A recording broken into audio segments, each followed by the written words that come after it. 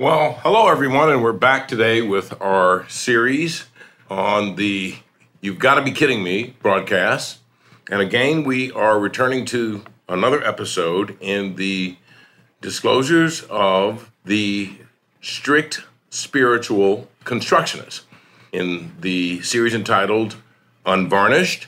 And our guest again today to continue the story is the Right Reverend Rastus Roosevelt Washington III of the Kingdom Come Last Baptist Church of Gum Neck, North Carolina. Reverend Washington, welcome back for this series. Well, thank you very much, Chuck. It's good to be back, and it's good that we have the opportunity, by virtue of you having promoted our series, to spread the word of God as it's actually written to his subjects and his peoples and the congregations who hold this Bible tightly in their hands and oftentimes fail to see what it really says. And that is why we feel it's important that our message be broadcast and marketed and promulgated to all those who are believers so they will read the scriptures and are sure they know the truth. Well, thank you very much, Reverend Washington. You have been more than helpful thus far, but the historical history of what I believe now is the book of Genesis, that's right, Chuck, the book of Genesis, because a crucial episode would be the one we are broadcasting today, which is the beginning of the Jews. The beginning of the Jews is not a subject that's altogether as well understood by many peoples, but it is plain within the scriptures. And under the doctrine of strict spiritual construction, it's clear to see that God was having trouble finding some righteous men. And he looked for righteous men and finally came across Abraham. Now, he waited an appropriate time till after Abraham's father had passed away, and he says to him, Abraham, I want you to get up and leave the Ur of the Chaldeans, where you currently live, and go to a land which I have promised you. We call this the promised land in today's conventional vernacular and language, but the promised land was where God's told Abraham that you need to follow my lead and get your family, and I will take you to a land that is promised to you and will be your legacy for the future of the nations of Israel as it has now become. Well, I am wondering, was there any persuasion or benefit or something that might have inspired Abraham to see this as an appropriate course of action at that time? Well, God has always spoken closely to the Jews as his chosen people, and the rest of the planet was corrupted by the frat boy angels' descendants who were still up to mischief, right back to building the Tower of Babel, which God was trying to winnow out from the human populations, them which was worthy. And that is why he selected Abraham, who left with his wife Sarah, who the scriptures clearly say was barren and therefore unable to have children with him, and his nephew Lot, and headed out to what would be later known as the Promised Land, which God said he would allow him to fill and make and be fulfilled by, and would be creating of the future nation of Israel. Well, Abraham got out there, and as they got to a certain point, he looked out across the land which God had promised, and he had two realizations. The first was that there was always some peoples living there. I believe they would be known as the Canaanites. They would be the descendants of Ham, and as a result, he knew that it might be some work to take that land which was promised to him away from them which was already living there. The next thing is, the promised children that God had told Abraham he would have said that he would be the father of a great nation. And he said, I'm kind of hard to press to believe this. How can I be a father? I'm 100 years old, and Sarah is 90. And Abraham said to God, yes, you do bless Ishmael, one of his other sons, we can talk about later, and I don't know how this is going to work out. And God replied, that isn't what I said. I said, Sarah, your wife or present will bear you a son, and you will name him Isaac. And Sarah kind of laughed about that, but God was serious, and he said that I will cause you to multiply and become a great nation, and that there will be 12 princes that shall be among your posterity. So that ended the conversation with God, and God left. Well, it turns out that sometimes later, Abraham was sitting around on a hot summer afternoon, and he had his tent, and he saw 3 men coming to him. And he jumped up and said, "Hey, how you going? Where you guys headed? Why don't you pull over here and stop and get something to eat and put your feet up and have some water and stay a while, because we don't get strangers in this part very often." Now, the land which Lot had picked, which I inadvertently passed by, was presented by a proposition offered by Abraham. Abraham said to Lot, "We don't need to fight over this land with our shepherds and our other people. What do you think we should do?" And Lot looked out, and he saw the land that was well irrigated and green. He said, "I'll take this half." And the promised portion of the promised land that was left to Abraham was what was left was the next half. Be that as it may, Sarah heard the 3 men that came up when Abraham was outside by the campfire, fixing some food, and they said, next year I'm going to give you and Sarah a son. According to the Lord, the God of that time, which appeared to him, and these men of God, 3 of them that showed up. And because they were so old, Sarah laughed, and she said, "A woman my age and a husband his age, how can we have a baby?" And when they caught her laughing, Sarah actually stepped up and said, "I didn't laugh," and she lied because she was afraid of what they might think. But God stood up and he said, "Well, you're going to have many descendants, and you're a godly man, and I picked you for this reason. And the reason why I want to pull over here and talk to you is that I got to go down there and clean up something. There's a couple of cities down there, Sodom and Gomorrah, where things have gotten way out of hand."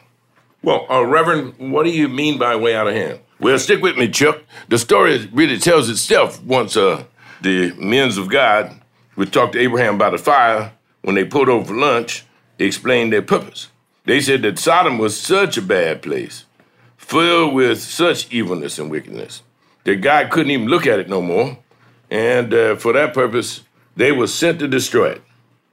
Well, Abraham said, "Well, you men of God, you just can't kill everybody wholesale. That ain't going to make no sense. That would actually be the wrong thing to do. So let me ask you, if there was 50 good men's of peoples down there, would you destroy it then?" And they said, "Well, I don't think we'd do that. We would spare the city if there was 50 of them." He said, "Well, what about 45? And God said, "Well, I would destroy it if it was 45. And he said, "Well, what if it was only 40? And God said, "I wouldn't destroy it if it was 40. And Abraham said, "Don't be mad at me, but suppose it was only 30. And God replied, "I wouldn't do it if there was 30 decent human beings down there in that city of Sodom." And finally, when he got down to 20, God said, "Okay, Abraham, what are you getting at? Why do you have some worry?" Because they got all the way down to 10 men. And God said if there was 10 good men in Sodom, he wouldn't destroy it. And they explained the next thing. He said, "Look, God, I got a nephew down there named Lot. He ain't the best of all peoples, but he certainly don't deserve to be destroyed, and I would hate to see something bad happen to him." So the good Lord God says to him, "All right, don't worry. I will not let anything happen to Lot." And with that, 2 of the 3 men, who are described as 2 of God's angels, decided to head on down to Sodom, and they found Lot sitting right there at the front door when they arrived. And he said, "Hey, good to see you boys. Where you from? Come on in. Get something to eat." And they said, "No, I think we'll just stick around where we are." And he said, "No, I got to serve you some food. That's a hospitable thing to do." And Lot actually took these men of God into his own trust and care. Indeed, he did. And that was the beginning of the story. So when they went to Lot's place and ate, all of a sudden there was some guys beating on the door, saying, "Hey, Lot, open the door and let us in." And they opened the door and they said, "Hey, we saw a couple of guys come in here earlier and we would like to meet them." And Lot said, "I don't think that's a good idea. These are men from God. They've been talking with my uncle Abraham. And, I don't want you to mess with them because they're men from God." They said, No. We want to meet these guys so we can get to know them better." And Lot stepped out and said, "Please, don't do that. I got a couple of daughters who are virgins and have never been with men before. You can have them instead." And they said, No, we don't want your virgin daughters. We want these guys." So these guys said, "Uh-oh, Lot, you're operating out of your league. Step back." And according to the scriptures, they stepped out and blinded the men who was at the door trying to get in to know them better. And they got to the door and they said, "Lot, you got to pack your stuff now. There's going to be some nasty stuff happening because God don't like the nasty smell of wickedness that comes from Sodom, and he's going to destroy it. So you need to get your family together and get out of here as quick as possible. And Lot said, wait, whoa, I'm a big man in this town. I got a couple of casinos. I'm invested in some of the commodities market. We might have a bad corn crop. You never know what's going to happen. They said, Lot, we're warning you. You got to get out of the city now. So pack your stuff and let's go. So Lot packed up his family, because the men from God was most persuasive, and got together, and they led him to the city gate. And he said, no matter what you do, y'all get out here now and take your wife and your daughters and everybody else with you so you won't get destroyed. And they helped rush them out of town. And the angel said, you got to flee for your lives. You got to escape to the mountains, but whatever you do, don't look back. That means you will surely die. You can't stay here. So Lot took his family and said, I guess I got to go. Don't you see how this seems like a unreasonable thing to me? And they said, well, be that as it may, we see what you're saying, but you need to get moving. So when the sun came up, Lot got up, got his folks together, and got out of town. And sure enough, as promised, the Lord rained down flaming fire from heaven on Sodom and Gomorrah and destroyed them and got rid of all, not only just the peoples, but the plants and the animals and everything else. And as they were leaving town, the one thing that they'd been asked not to do was not look back. Lot's wife could not resist it. And she looked back, and she turned into a pillar of salt, which produces the second shortest verse in the Bible. After Jesus wept, remember Lot's wife. Well, after she turned to a pillar of salt, Lot went up into the mountains and hiding in caves, and he didn't know whether they were going to come after him or not and where they could live. And one night his daughters got him drunk, went in there and had relationships with him so that they could have babies.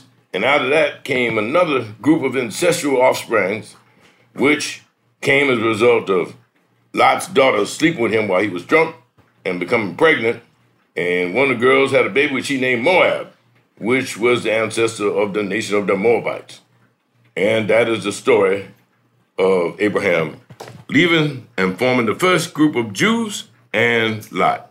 Well, thank you very much, Reverend Washington. We appreciate the time you've taken with us again today to outline the strict constructionist view of the scriptures. And we hope we can have you back soon to continue in this series. Well, you're more than welcome, Chuck.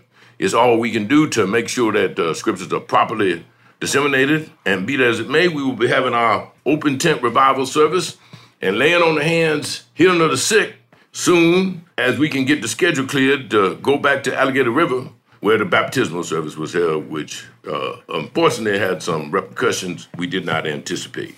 Well, we appreciate your time and appreciate all you taken to heart in your efforts to explain the scriptural structure to all those who need to know. And that's our episode for today. Thank you very much and have a good night.